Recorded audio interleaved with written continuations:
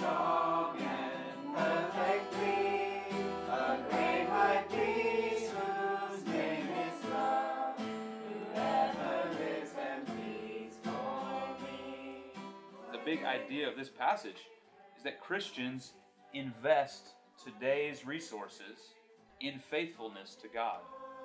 I know that one in early stands, knows how can bid me thence depart, knows how can bid me thence depart.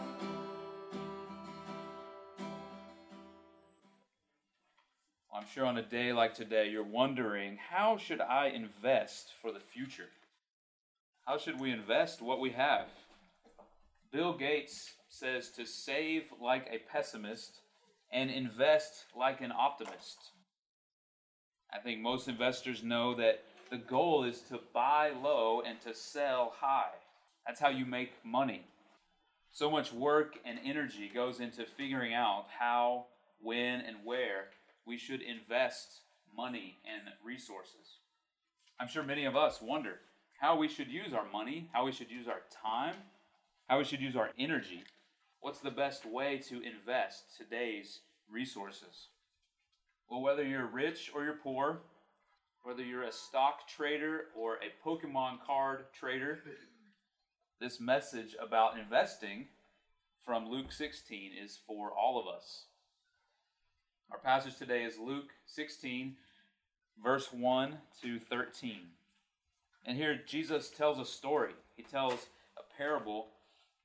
And this parable is related to, in some ways, the parables that he told in Luke chapter 15, just previous, where he talked about the lost sheep and the lost coin and the lost son, or the prodigal son.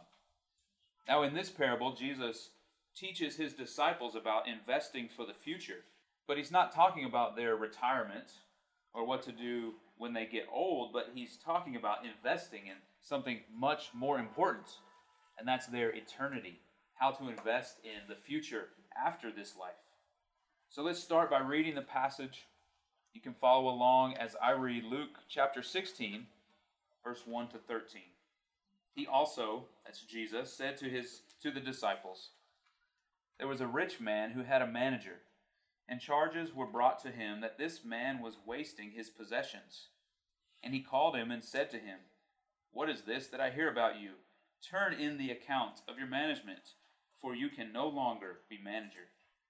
And the manager said to himself, 'What shall I do, since my master is taking the management away from me?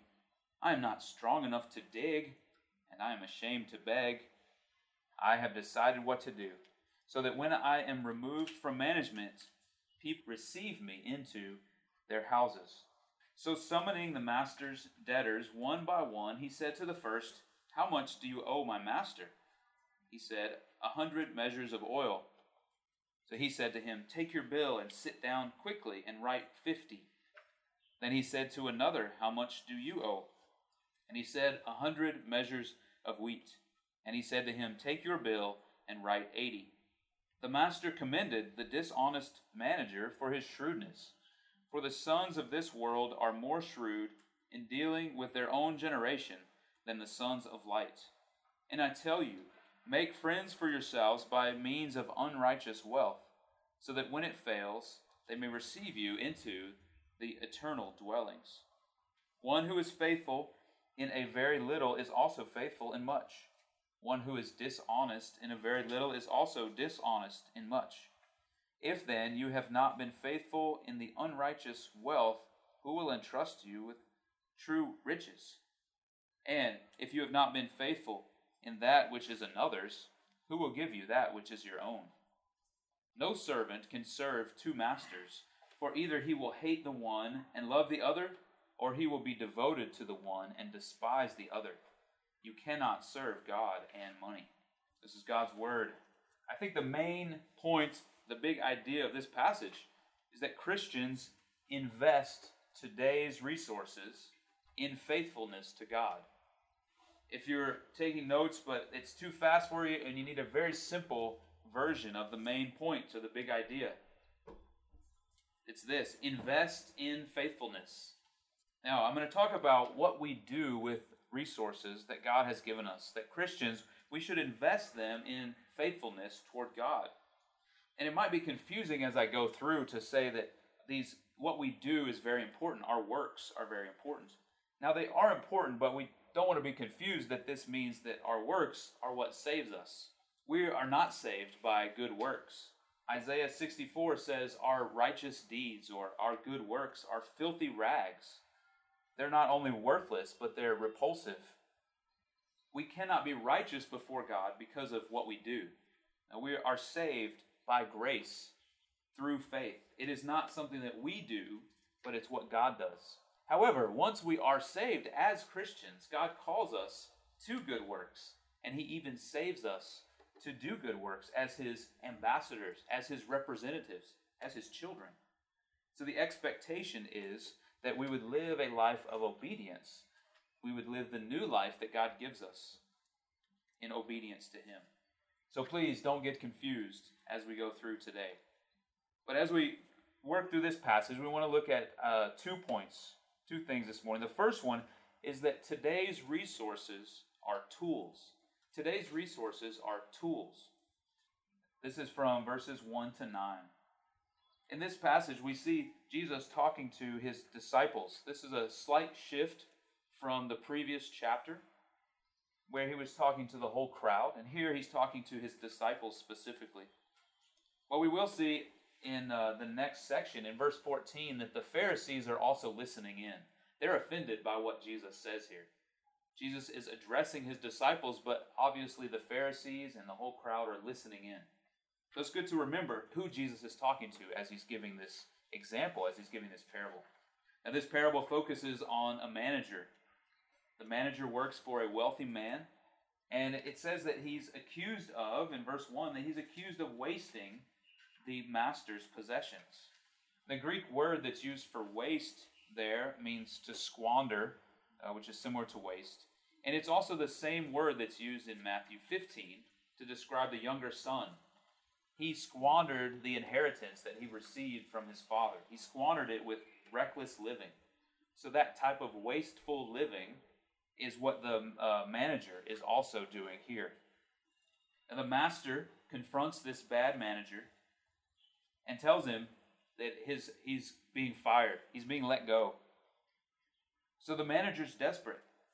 He doesn't want to do manual labor. He says in verse 3, I'm not strong enough to dig.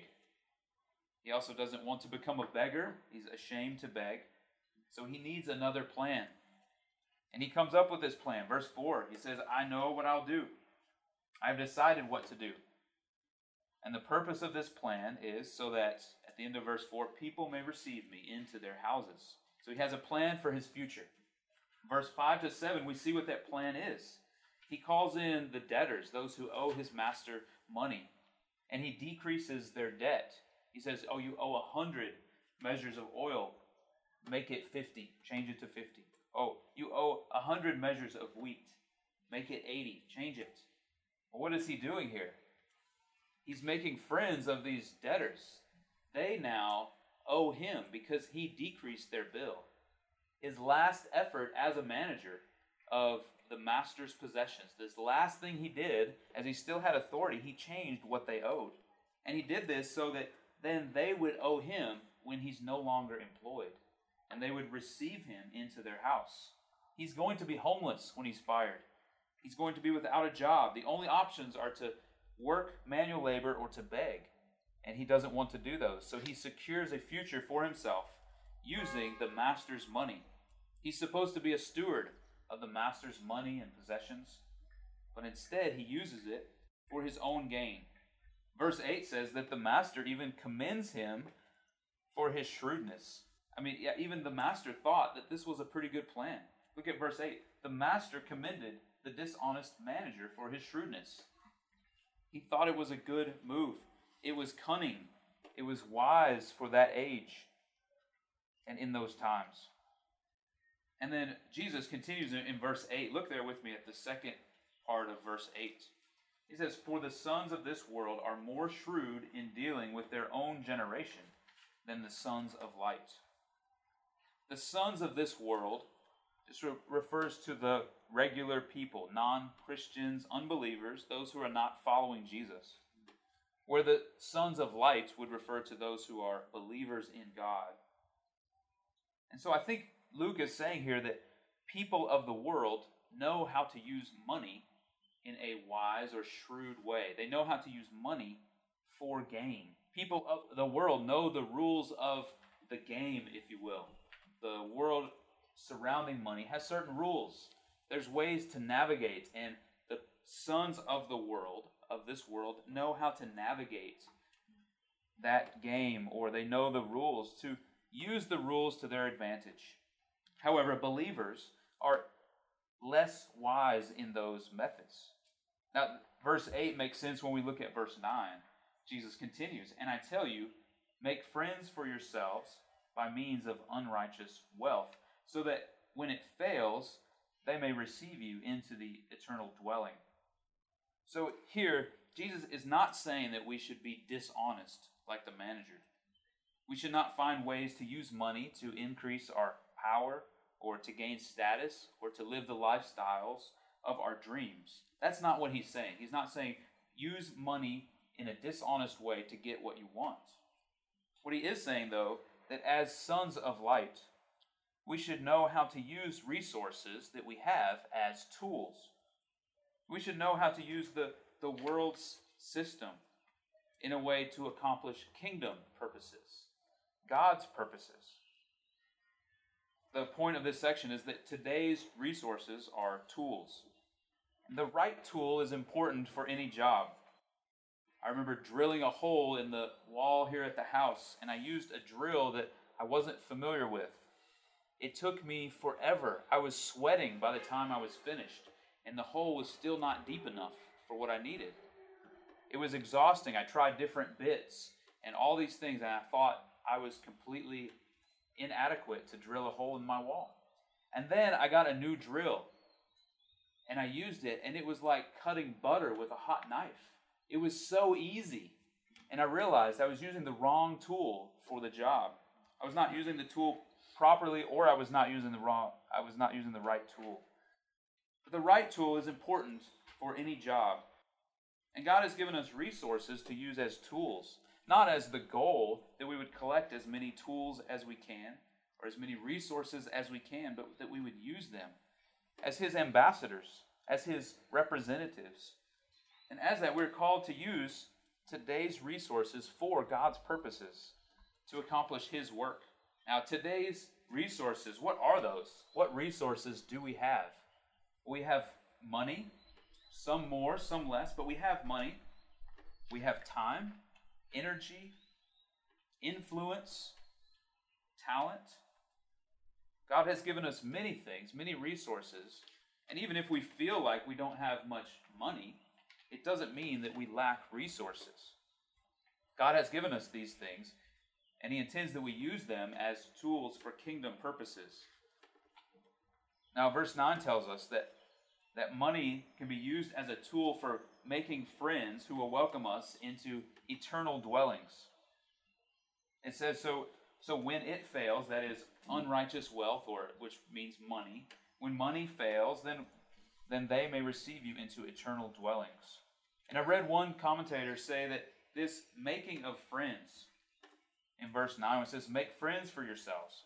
This making of friends is not just with all people, but it means we're to use money in ways that pleases God, so that when we please Him, He will welcome us into eternity with Him, into the eternal dwellings. He's the one who can welcome us into eternal dwellings. So the question then is, how do we please God with our money and our other resources and follow what this verse says of making friends? When we see make friends, it means to please God. I think the biggest way that we can use money in this way and use our resources is through generosity. Generosity is key in pleasing God with our money and our resources. Someone who's generous freely gives of time and money and energy, even personal space. They give of these things to God and to others for God's glory and for his purposes.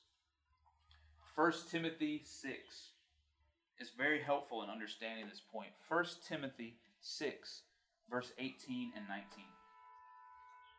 Here it says, Christians are to do good, to be rich in good works, to be generous and ready to share, thus storing up treasure for themselves as a good foundation for the future, so that they may take hold of that which is truly life. And also in 1 Corinthians 9 it says, God loves a cheerful giver. A generous person is someone who's characterized by giving cheerfully. And this type of generosity, of being generous, of using our resources well and being generous with them, does not come from ourselves. We can try that on our own, but the type of generosity that pleases the Lord comes from him. And again, we need to remember that our generosity and what we do with our resources is not what saves us. This verse is not saying that we will be saved if we make friends with unrighteous wealth. But God is calling us as believers, as Christians, as disciples, to be generous with what we have, to use our resources as tools for his glory. So may God grow us to be generous with money, with time, with energy, for God's glory and for his pleasure, which results in our good. A few practical ways that we can be generous is living as members of WSBC, giving money to the church so that we can pay for the things that we have determined we need to pay for as a church. Also giving time, volunteering to help with kids or to usher or to man the book table. Another way is to look for needs around us outside of WSBC. I thought of today even, what if we see our neighbor's trash in the hallway? The trash bag in the hallway. Can we take it out for them? That could be one small way to be generous with our time and energy. Another way is to consider what job we have. It's possible that we might need to change jobs or change our schedule so that we have more time to spend with our family, more time to spend in discipling relationships. If we're not freed up to disciple others and to be discipled, then we might be working too much. We might be giving too much to the unrighteous wealth. God has not called us to make lots of money, to buy lots of things, and to collect resources. Verse 9 says, when it fails, when money fails, when the unrighteous wealth fails. We know from the Bible that everything on earth is going to burn up. God is going to bring in a new heavens and a new earth. The old will burn. Remember, all these things we're collecting, we will not take with us into eternity, and they will burn. So we need to be generous with them.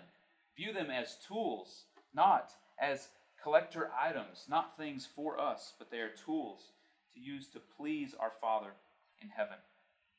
Now, it's one thing to use to use money and resources as tools, but God has more in mind for us in the way that we deal with money and that we deal with possessions. He's interested not just in how we use our resources, he's interested in our heart. So point number 2 is this: faithfulness is the sure investment. Faithfulness is the sure or the guaranteed investment. Let's look again at verse 10 to 13. I'm going to read that section, and as I do, circle or count the number of times you see the word faithful. Verse 10 says, one who is faithful in a very little is also faithful in much, and one who is dishonest in very little is also dishonest in much. If then you have not been faithful in the unrighteous wealth, who will entrust you the true riches? And if you have not been faithful in that which is another's, who will give you that which is your own? No servant can serve two masters, for either he will hate the one and love the other, or he will be devoted to the one and despise the other. You cannot serve God and money. I see 4 times at least that it says being faithful. And even verse 13, the same theme is there, being faithful to God. So we can see as a quick reading of this passage that faithfulness is very important to God. He takes it very serious. In verse 10, 11, and 12, Jesus uses three statements to put a spotlight on the manager's failures. So let's look at those. First, in verse 10, Jesus compares being faithful with a little and a lot to being dishonest with a little or a lot. He says, one who is faithful in a very little is also faithful in much. So he's saying, and I've heard it put this way, that money doesn't change you. It just makes you more of what you already are. Money doesn't change you. It just makes you more of what you already are. If you're generous when you're poor, you most likely will be generous when you're rich. If you're selfish with a small salary, you will also be selfish with a larger one. The change of circumstance does not change the heart. Money doesn't change you. It just makes you more of what you already are. So we can hold this up to the manager and see that he was dishonest by telling the debtors to change what they owe the master. He was dishonest with much. His dishonesty was not forced on him by his circumstances, but it came from his heart. Next, in verse 11, Jesus says, if then you have not been faithful in the unrighteous wealth, who will entrust you the true riches?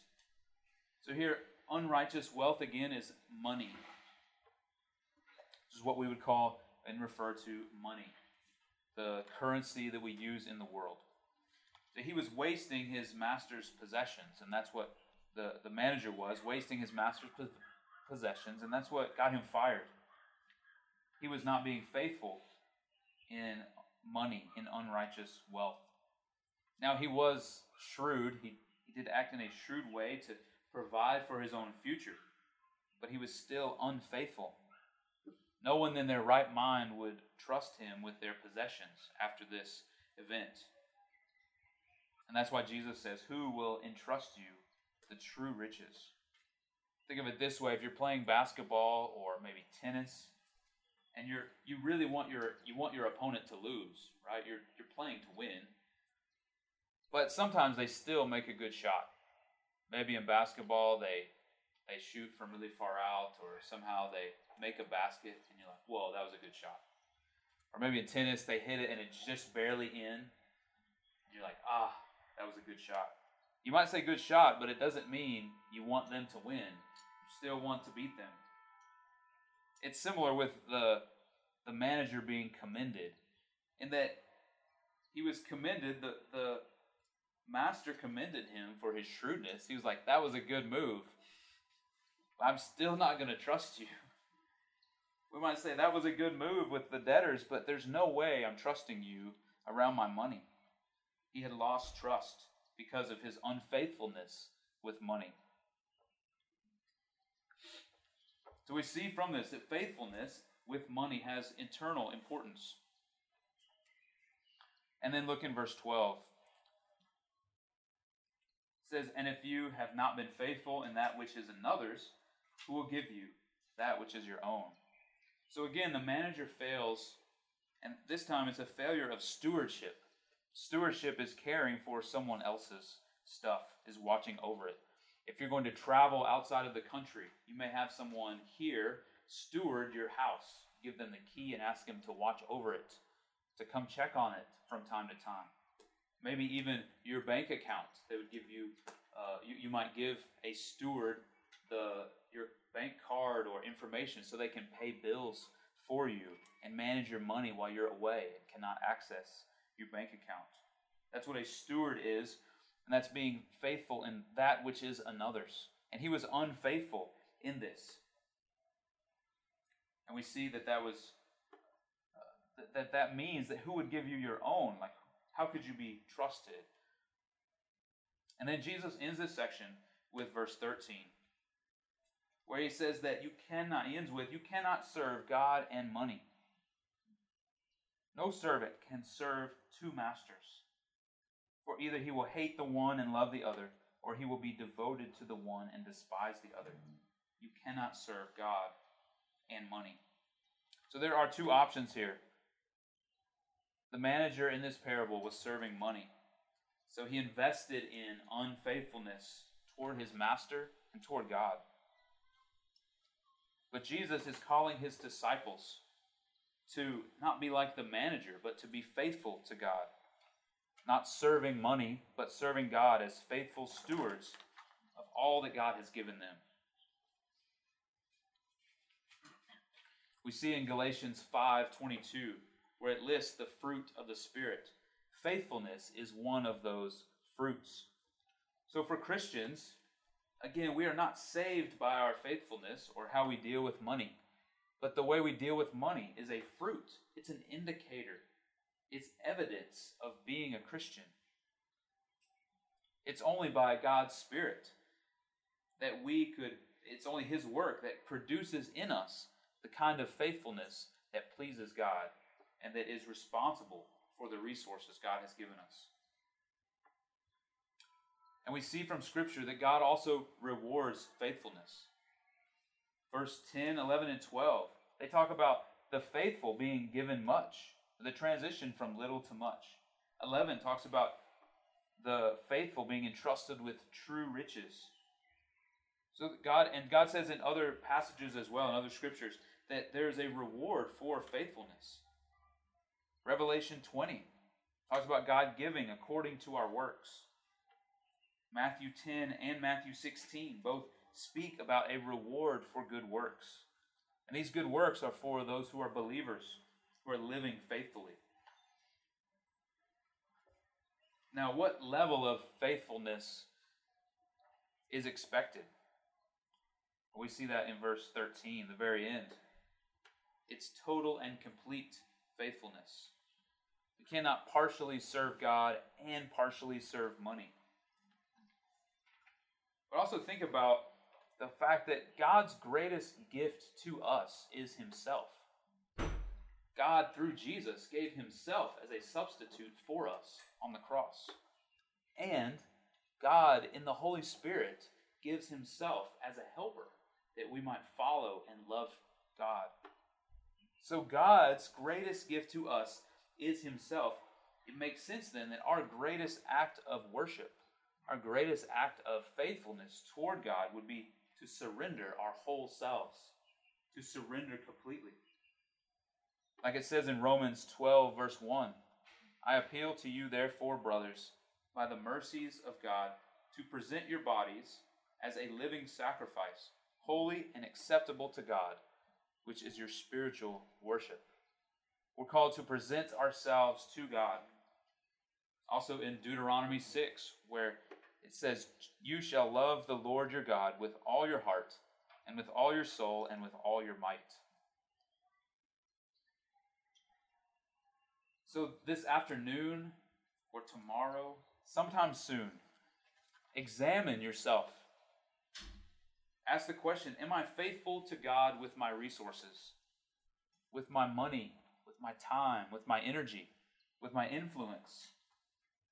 Am I using them as tools, and am I faithful to God with them?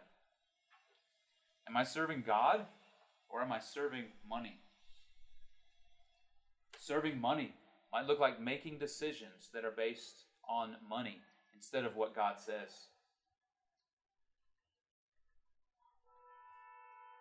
Ask, have I invested my whole self to serve God? Am I completely in on serving God and not serving money?